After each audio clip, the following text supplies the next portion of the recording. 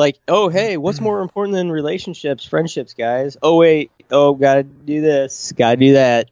Basically Man. anything. Basically Anything even the most else. Sending mundane. emails- Anything else? Sending emails about chalice engravings is undoubtedly more important than you guys. How about them apples? Wow, cool little dropping of a fun fact about what you were up to.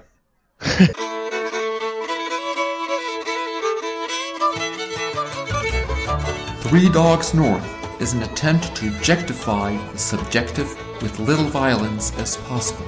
The following has been torn from its origins in space and time and put entirely at your disposal.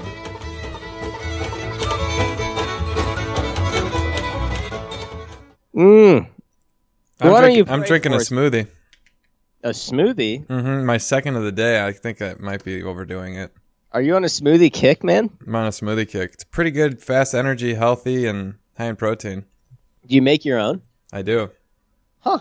I'm making my own everything these days. I'm not buying any food or drinks from places that make money off of me being too lazy.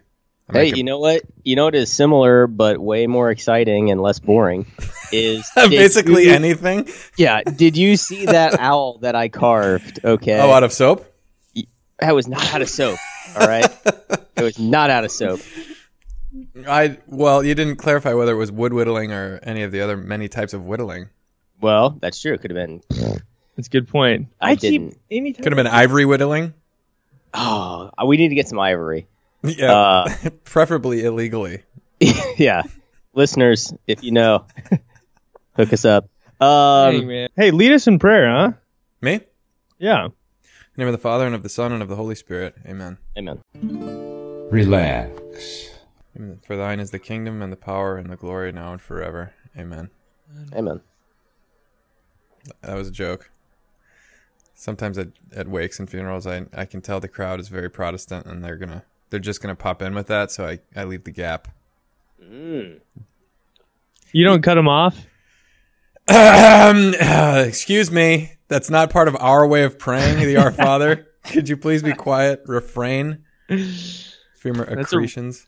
Yeah, it's a real thing that we got to do down south. Mm-hmm. I got to figure out. I need to figure out what I'm going to do when that happens. Oh, you got time for all that. Anyway, Cardinal George. Not really. Pray for Not us. really. I have like a couple of weeks. St. John Paul II. Pray for us. John Henry Newman. Pray for Pray us. for us. Father Ed Oakes. Pray for Pray us. for us. Little flower. Pray for us. Pray for us. Saint Joseph. Pray for Pray us. for us. Pray That for makes us. more sense. Saint Wow. Mother Teresa. Pray for us. Saint Josephine Bakita. Pray, Pray for for us. He is good. St. Patrick. Pray for us. When I Saint when I was in Michael the college, Archangel. defend us in battle. Terror of demons. Oh, this is Pray for none us. of this is usable. This is so obnoxious. Are you kidding me? This is the litany, baby. Yeah. Father it's Presta. it's like Pray for borderline us. sacrilegious that we're laughing. What? Come on. I have real affection for all of those Oh, saints. of course, me too.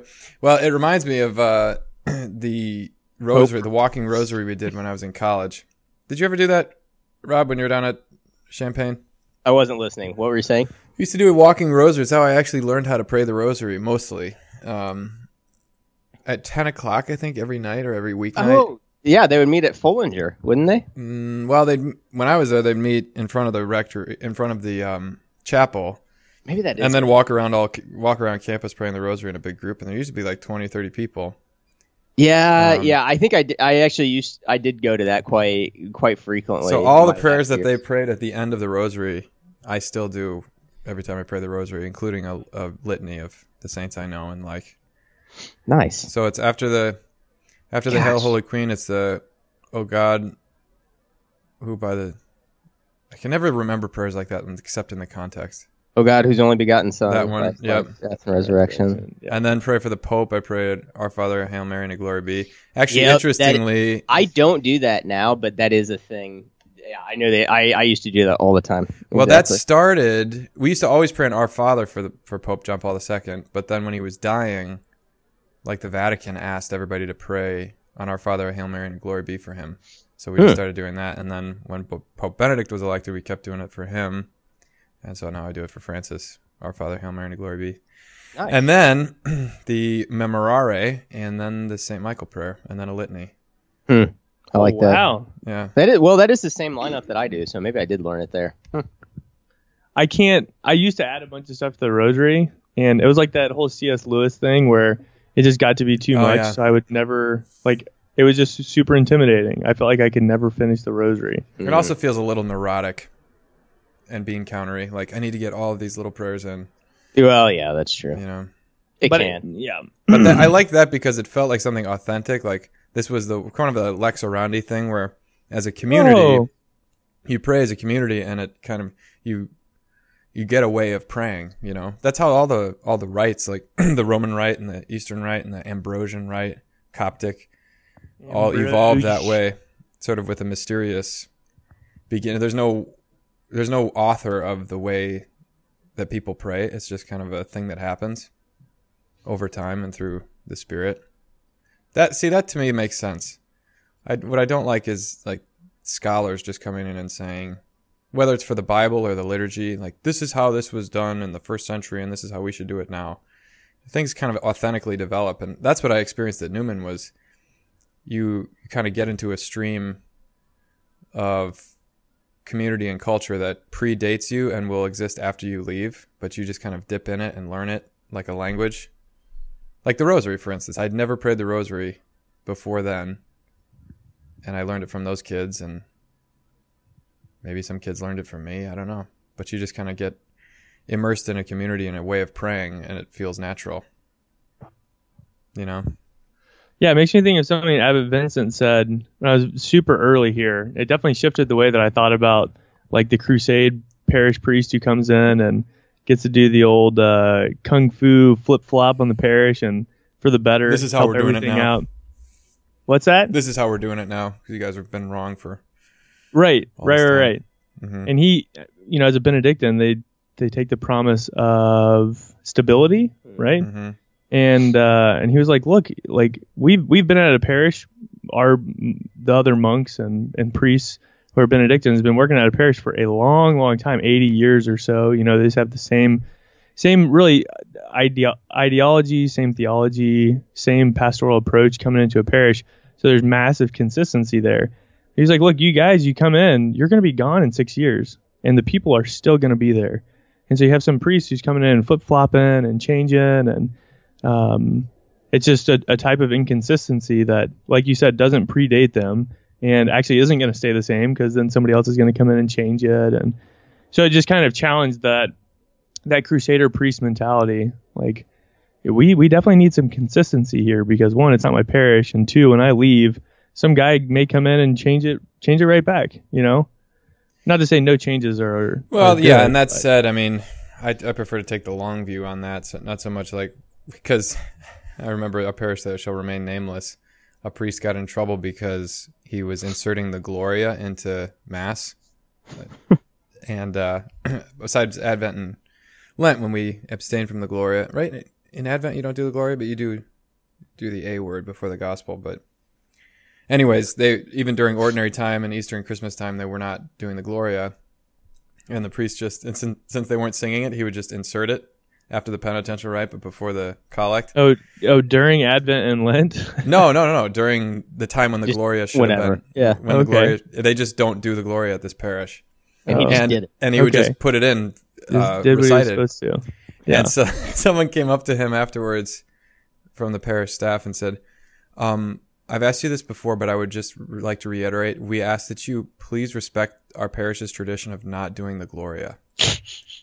God, dude. And I thought, okay, your parish's tradition of not doing the, first of all, it's negative. You can't have a tradition of not doing something. Oh, man. So that can get a little, I think that sometimes Yeah, the for sure. It crusader was just- priest thing is necessary.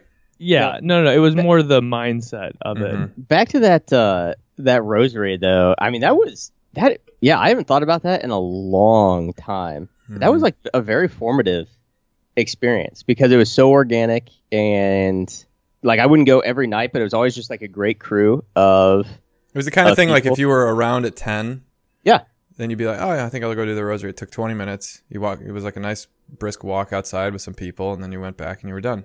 Yeah, because I never lived at the Newman Center, but was there a lot, and even just nice night, whatever. I mean, it was just always you kind of knew like when it was gonna be, and for some reason, I think if I remember right, it would always end at Follinger in my day, which is like just the cool view of the quad, and I don't know, just like a lot of the images are kind of coming back to me from my time. That's good stuff. Yeah, but that literally, I'm the same way. Like that taught me how to pray the rosary. Mm-hmm. Was that thing? Now I remember I think it was a campus tour. Someone said that the family donated all the money that got that auditorium named after them. Really hate it when people call it Follinger. That it should be pronounced Follinger with the hard G. I've never heard that before. Now you have. I could be wrong. Don't let it happen again. Follinger? Yep. Are you kidding me? We got to pick our battles here, people. Isn't it Follinger that right in front they have that little medallion in the front of it that you can stand on, and there's some kind of acoustic thing that happens? Oh yeah, like you could hear somebody whisper from across the quad. You could hear them.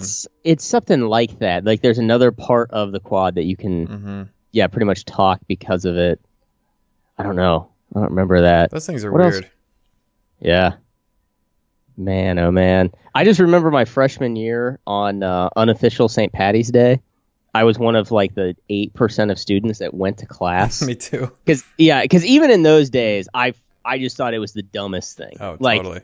I had like no moral qualms with it in that time, but I just remember like being an 18-year-old like idiot freshman and hearing about unofficial St. Patrick's Day. And I was like, that does not sound fun.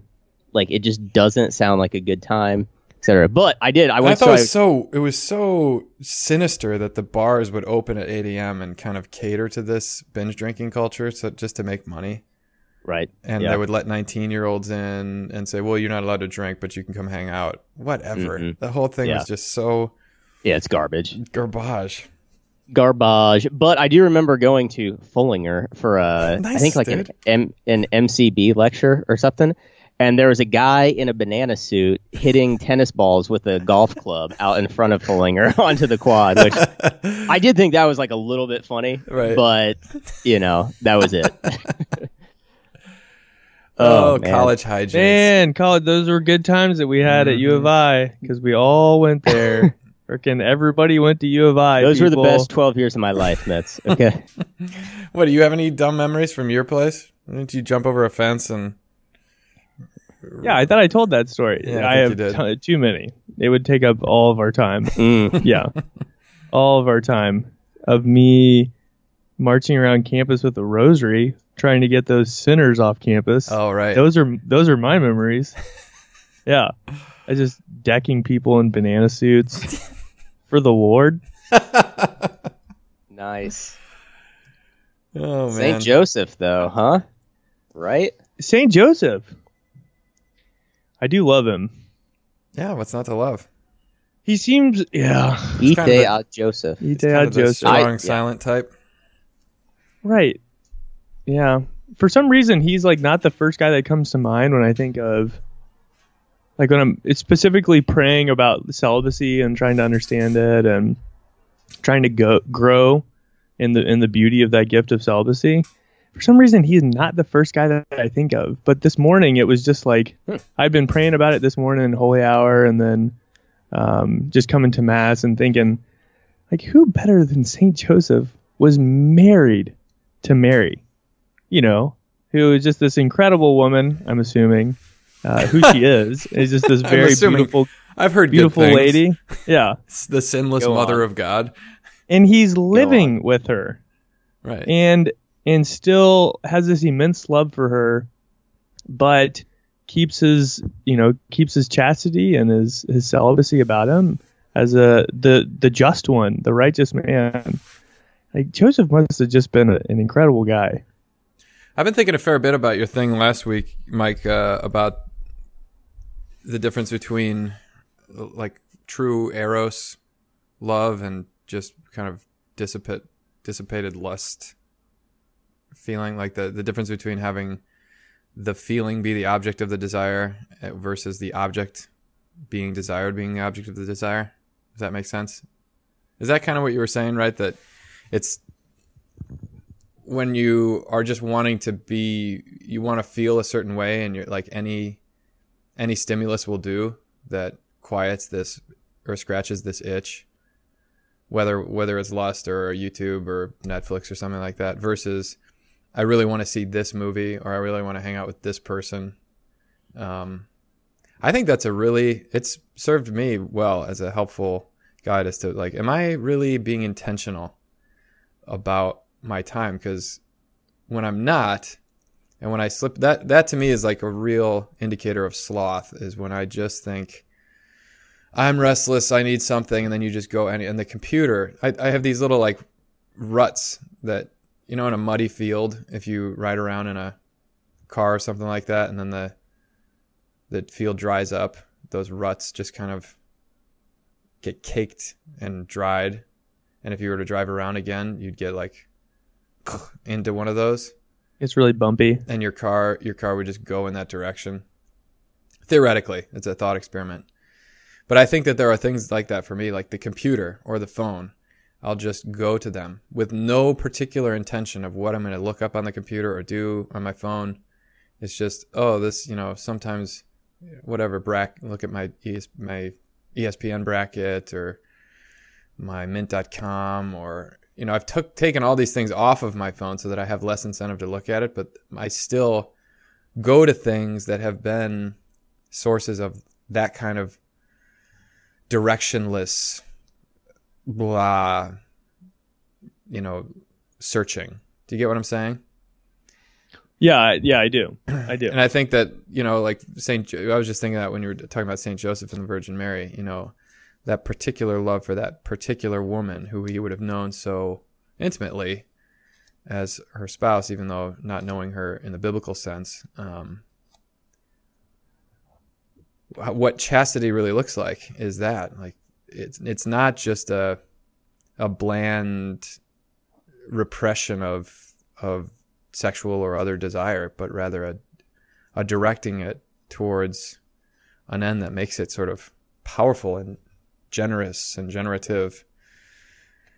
And I know I feel more generative when I do that, when I'm like, say no to myself, to those kind of dumb directionless desires, and say a hearty yes to the ones that I really want, You know what I'm saying? Yeah, and I mean, I think that, like, JP2 says it so well in the Theology of the Body, but he's essentially saying, if you want to give yourself away in love, you have to know yourself, and you have to know what you're actually looking for, so that you can give yourself away to that particular thing.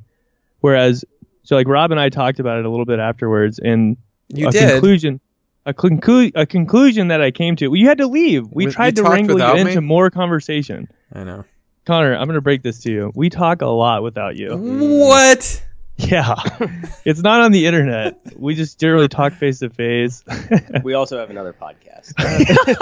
Oh, yeah, that one is on the internet. Yeah. But most of the time, though. Well, 99% of the time, it's without you. Fair enough. What was I saying? Oh, okay. So Rob and I were talking without you, having a great time, enjoying the fact that there was just two of us and not three. And the conclusion that I kind of came to was, I guess, a good distinction that I can feel within myself when you're kind of that difference between what's real eros and what's not real eros is this self-seeking or is this self-giving? So one is actually focused on yourself of like, oh my gosh, there's something happening and I'm just trying to look for something to fill this empty void that's within me. And the other one is saying there's the thing or the person, the object that I actually desire. And so then you get outside yourself to give yourself away to that one specific object. So one is focusing on either escaping or filling a void or filling a need or whatever, not necessarily bad things, but we need. So, and then the other one is about giving yourself away to that one particular object or person or thing. So You know what I find helpful? one is self-focused, the other is other-focused. Yeah, but it's as all things we've talked about this ad nauseum, is that when you are other focused, yourself becomes more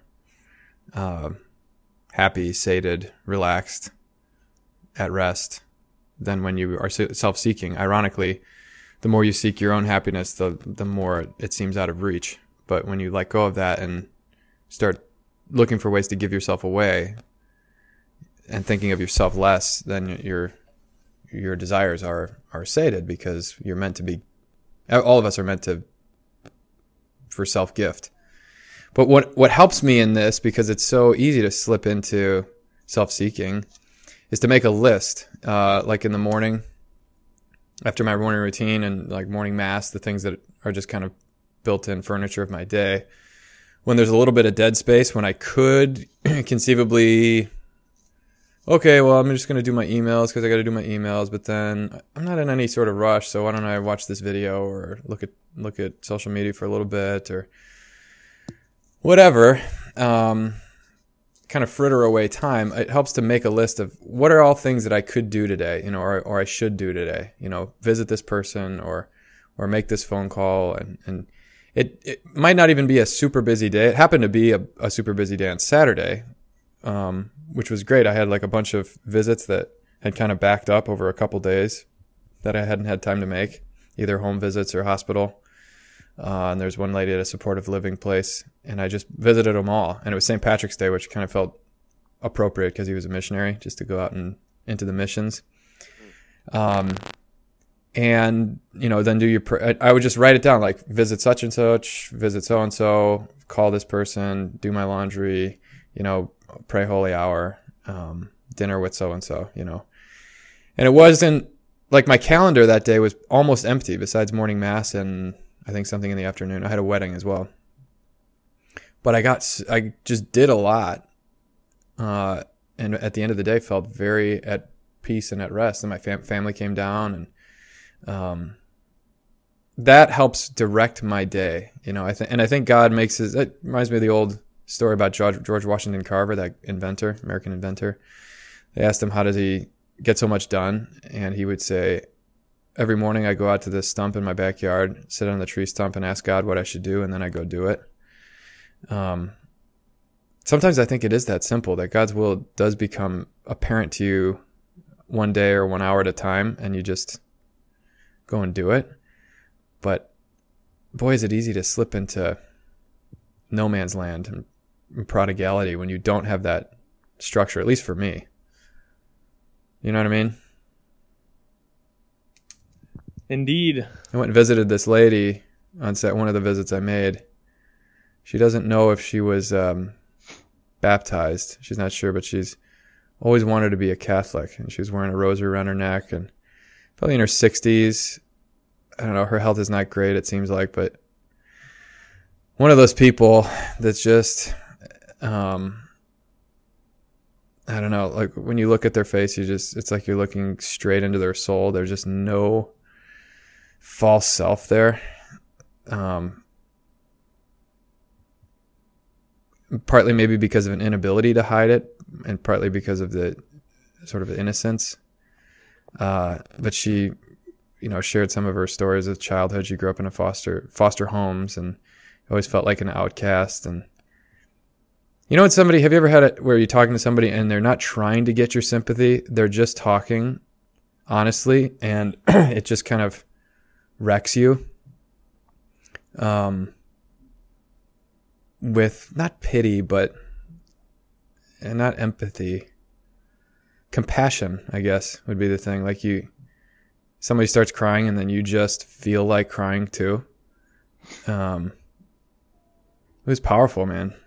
And she wants the sacraments, and I called downtown and got delegation to confirm her at my discretion, and even conditionally baptize her if I can't find out if she's been really truly baptized in the Trinitarian formula. But man, dude, you talk about love and celibacy and chastity. It's like that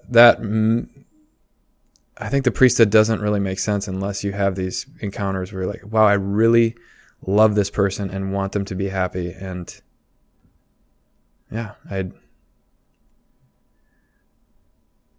want to give myself for them. Story complete. Yeah, I like just going back to what you were saying. Like the line that hit me was like direct your day. I mean, whether it's like making a list or exactly like sitting on a tree stump asking God what you should do. But like, I don't know, as a priest, and I think it has to be driven out of exactly like those that you love. But like your day should be directed. You know, I've been thinking about just like last weekend I tried and it wasn't too bad, but just like really trying to take a good Sabbath. And that's actually, I found that like kind of hard to do, and there's not a lot of direction on like what makes a good Sabbath or not. And I thought back on something that, man, years ago I heard Father Mike Schmitz say, and he was talking about, I think he was actually talking about Easter and just like feasting on Easter. And he was like, that doesn't mean just like in the Easter octave to go out and get donuts whenever you want, which I always thought that it kind of did, and practice it like that. Yeah.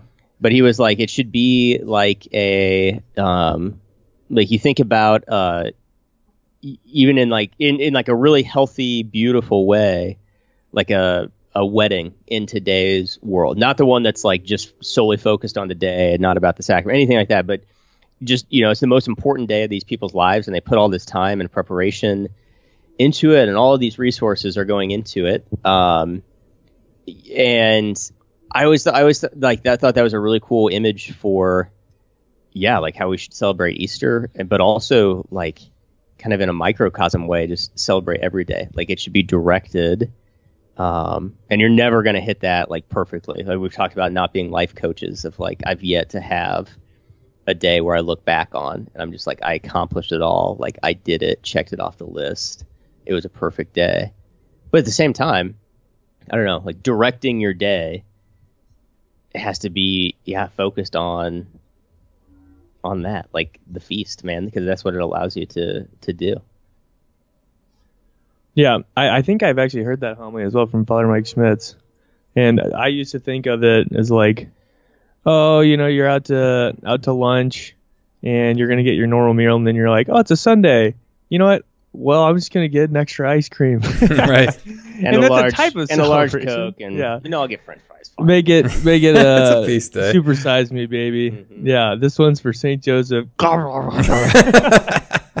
I'll probably do that tonight at dinner. Yeah, but just how much more, like how much more I feel like I can enjoy things when I actually do have a plan to them. Because even on the free days, maybe most especially on the free days, is like even all of those things there is, God has an intention for you and a desire for you on that day. So asking him and then actually going out and just doing it like that, I think that also applies on the Sabbath days. Yeah, I think the hardest thing about those, at least for me, is saying like, is trying to figure out what do I actually want to do today. Like I don't have a bunch of things coming at me that are mandatory, but I get to choose. I get to choose what I really want and what's going to give me life. And I think I do a bad job of choosing sometimes. At least it's not always clear for me. So I don't always Sabbath the best, but a work in progress, you know. I feel like my brother Ethan does. He's got 5 kids, and so there's a lot that just must be done. His wife does a lot, stays at home and, does the school thing. She works too, but does most of the carting kids around and things like that. But when it comes to Saturday, like just this past weekend, he's sending me all sorts of pictures of them. They went camping at a lake, and he's like, dude, next time you come down here, we got to go camping, at this lake. And they do, I don't know, they just do all sorts of fun activities when they have free time that aren't particularly expensive, but are just good family fun. And I get the feeling, not being a family man myself, but that families a lot of times, they get so bogged down in the stuff they must do or think they must do, you know, like all this overscheduled kids and stuff, that they don't Sabbath very well. Whether that's worship or fun time. I think that we're just so, like, Sunday or Saturday or whatever has become catch up day, on stuff that we didn't get done during the week that we needed to get done. Yeah, we need rest. I'm done feeling bad about that. I'm done feeling bad about, like, wanting my life to have good time in it. I think that's another one of the neuroticisms of our day is the cult of busyness, that you are as important as you are busy, and your life is as valid as you are miserable. Like, I am living a better life than you because I'm unhappy. And I'm unhappy because I'm doing so many things. Right, because I'm so darn important. I just really loathe that attitude. It's so self-defeating. And then kind of like begrudging another person their choices in life because they led them to have more ability to flourish in a human way. And I think a lot of that is self-imposed. I think most people, there's people that are the mothers of many children, some of whom are special needs or, medical issues, and they don't seem to be constantly run ragged and miserable because their children are so needy. And whereas some people are mothers or fathers of not as many children and they're just constantly complaining about their kids. The same thing goes for priests, to be honest with you. Yeah. There's priests that are not that busy who constantly complain about being busy. And there's some who work their tails off, and I know it, and they do it quietly without much fanfare, and they always seem energized and happy. So, yeah, maybe it's the direction thing. I don't know. If you feel like you have good direction in your life, you really, you were talking about last time about just getting energy out, like the baby crying. I love that image of the baby just doesn't, it just doesn't need to be changed or eat or sleep. It just needs to get energy out so it cries. It's like Kyle Mano coming up to the refrigerator in the cam room one day, and he opens the fridge and he goes, "I'm not really hungry. I just want to eat something." Like, yes, dude, that's the human condition, is that we have this restless energy, this vital energy that needs to be directed. And if it's directionless, well, that's like the Newman metaphor of the rushing river. If you get the banks in tight, the river has life. But if you let the banks out, it's just this lazy lake, and it's got no vigor. I think that. Yeah, well, I'm thinking of like priests who really do that well, and being out with Bishop Barron. He's par excellence. My dad once said, he's like, he's the most productive man I've ever met. I really think that that's true. He's incredible. Him, and then Sister Steph is. Mm-hmm. I seriously don't know how both of them operate at the level that they do, but specifically Bishop Barron and even Father Gruno out there. Yeah. They are high intensity, high productivity, happy, like healthy, balanced people. And I really think it's just your day gets transformed when he comes into the morning and then says he spends that hour with the Lord. And like, it just seems it's so present in the front of his mind that everything that happens in this day is going to be coming from the hand of God. So if he's asking me to do something, like, I'm going to give it everything I got because I know that it's from him. And so it just seems that holy hour has got to have some serious transformative power that just shapes the way he goes about the day. But, holy hour, substitute for sitting on a log saying, "God, what do you want me to do today?" and then go and do it. Mm-hmm. He does that in his chapel in front of the Blessed Sacrament, but that's the same idea. So then everything that happens during the day, we've already committed it to the Lord, hopefully. You say, all right, the whole day is a type of reception and response to God's activity in my life and in creation. So, I don't know how long it takes until you actually start to believe that and start to see the world in that way. Hopefully soon. I try to do it, but it's like, I'm still trying to force myself to see that way. It's not just natural. I don't think. But they're some of the most productive, healthy priests I've seen. Yeah. And, I mean, well, I'm not going to throw you a bone there, Father Connor. I thought about it, though. You're going to compliment me? I was going to compliment you, but... thanks, You don't know how to take compliments. No, yeah, I don't. True. You've proven that. I really don't. You've proven that. Yeah, compliments. And my mom was very good about, like, even looking back on our family photo albums. When I go home and my younger brother got married not too long ago, he's expecting a little baby on the way soon. And Little bundle of joy. little bundle of joy. Little bun in the oven. Life. Yeah. Got one in the oven. She's in a blessed state. Yes. His wife is pregnant. Yeah. That's the gist of it. Yeah. And she's. I told you that thing of Father de Gaulle, right? He once asked me, like, how is it that you say when a woman is expecting, like, what is the, like the way that, what are some ways that you can say that in American English? And I'm like, well, we basically just say pregnant. It's like, no, not like so crass and biological, but he's like, in Hungarian, we say either she is in a blessed state or she has a child under her heart. Oh. And I was like, no, nothing like that, Father. We say she's pregnant. That's really nice, though. I know, it's really nice. Yeah, in a blessed state. I guess you could say she's radiating. That's the closest. Yeah, but Like, no one would know that means she's pregnant. Well, yeah, maybe. Or maybe she's newly married. So the point is, go home. We have all these nostalgic memories, and we're flipping through baby books, and it's just blown away at all these different events that, like, either birthdays or Halloween in particular. Like, Mom went through a lot of effort to make sure that we were having a good time. Like, she had planned out these birthdays and cowboys and Indians and costumes. Like, one year Pat was dressed up like a hobo and I was a clown. No, Kev was a clown. I was a knight. So it was in, like, face paint and I know she enjoys doing all that stuff, but just the type of energy that went into really having a good time. Oh yeah. And then, then looking at the photo album, which is, like the ancient version of Facebook. So everything looks really happy and I get that. But there was a lot of great memories like that.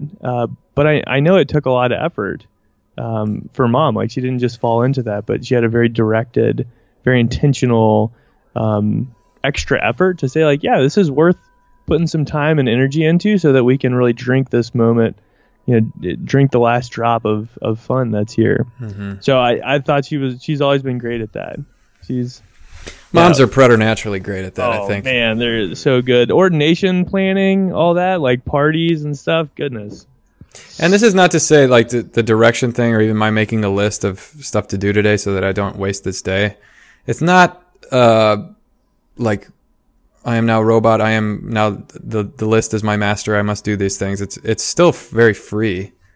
It's just it gives you a framework in which to be free, and I think that's the only time you can ever really feel free. It's the whole Chesterton analogy of the kids on the mountaintop where the fence is up, and so the kids feel free to play, but you tear the fence down and you can fall at any moment, and the kids are all kind of huddled and gathered in the middle doing nothing out of fear. That I think that's true for me, like more or the rushing river analogy, same kind of idea, that the more there are boundaries or obligations, the more I feel free to kind of let myself go and do those things and see what happens, like encountering that lady at that nursing home or the supportive living place and really like entering into that moment.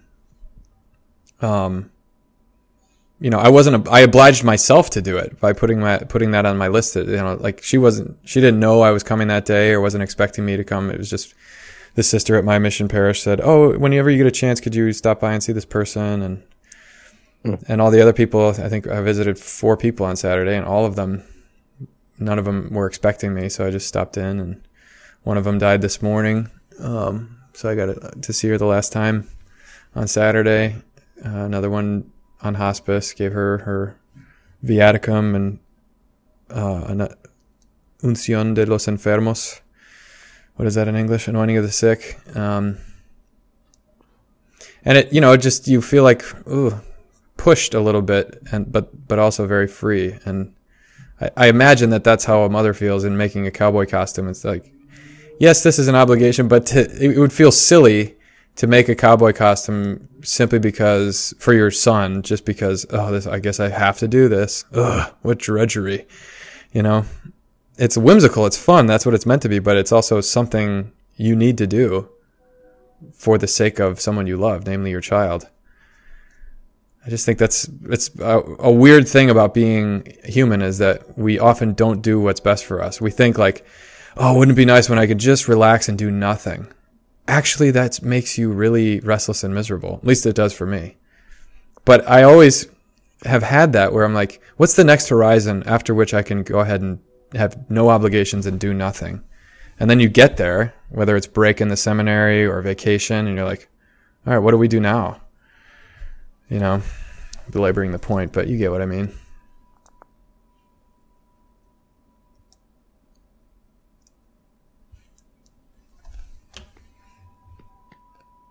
Yeah, it's nice. That was pretty. That was a good gap, dude.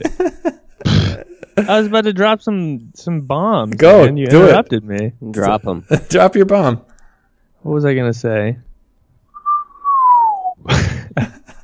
Talking about prayer.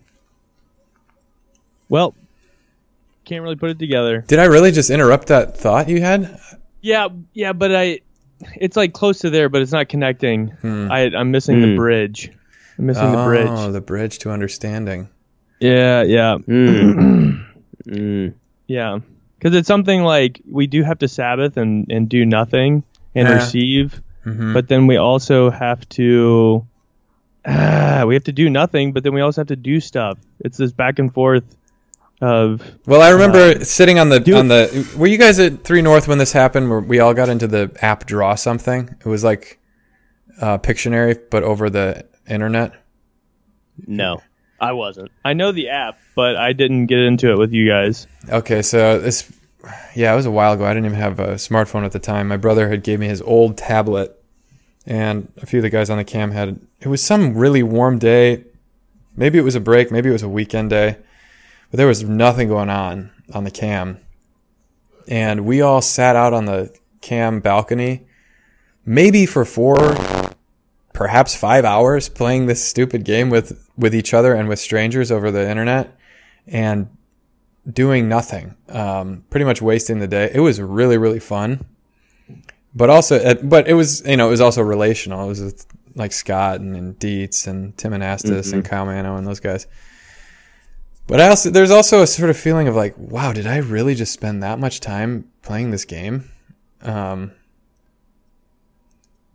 is a kind of it's like a suicide pact with sometimes with friends. Like, are we going to sit here and watch another episode of this? Or like, I will if you will, even though it's not good for you,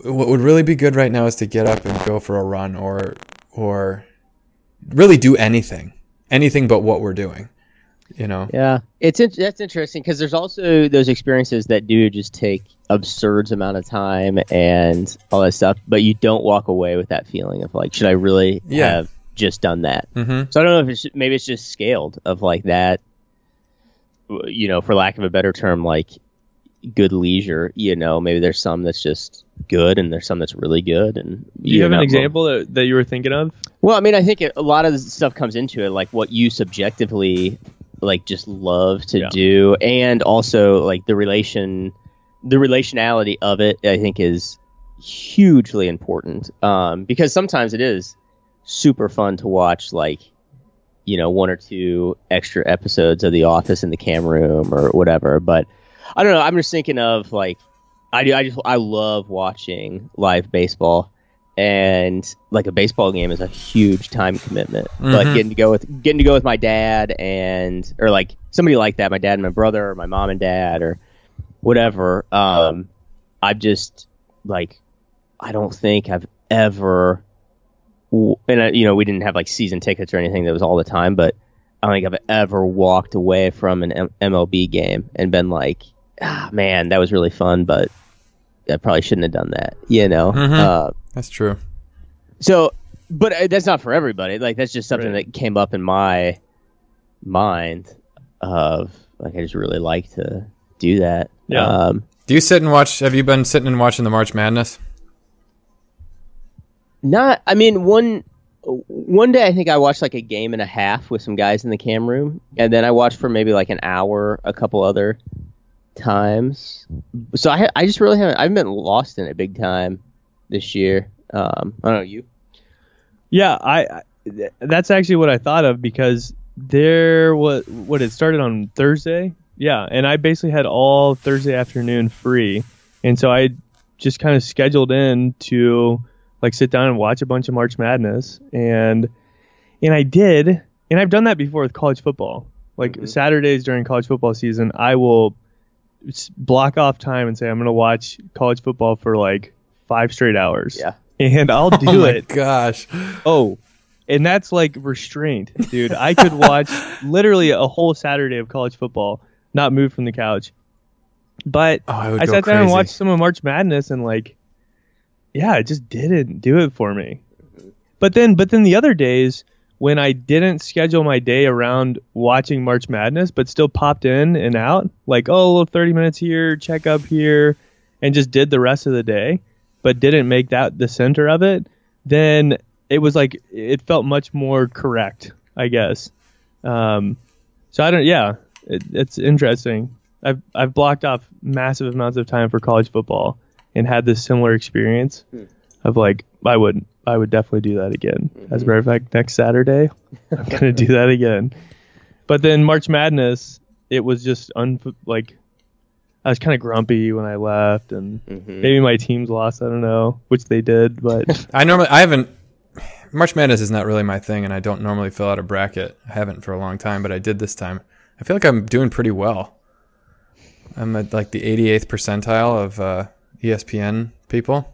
That's pretty good. yeah. I thought so. I picked Loyola to win the first 2 rounds. Wow. Wow. Basically just Nice. because they're the only Chicago team in it. Yeah. I go to spiritual direction up at Loyola. But you know what? The They're March working on Madness that campus. I'm really into right now is actually April Madness, because I'm going to play with the firefighters in our annual Guns versus Hoses, Police versus Firemen basketball benefit for our athletic club. The firemen asked me to play on That their was team. that was a stretch. Oh, granted. Yeah, it's amateur basketball. It's basketball for which the athletes are not being paid. There we go. Which is not the same as college basketball. Yeah, well, in some cases.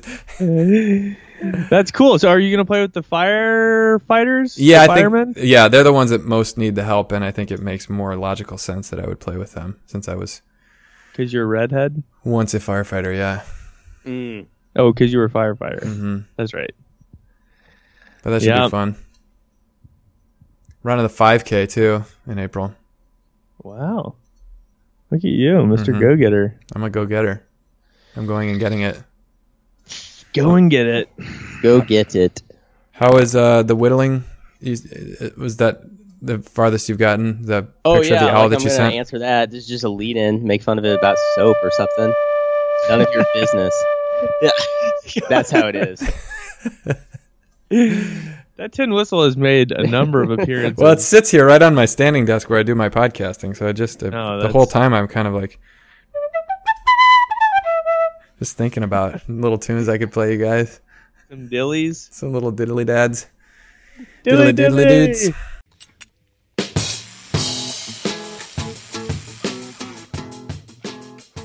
Are we ready?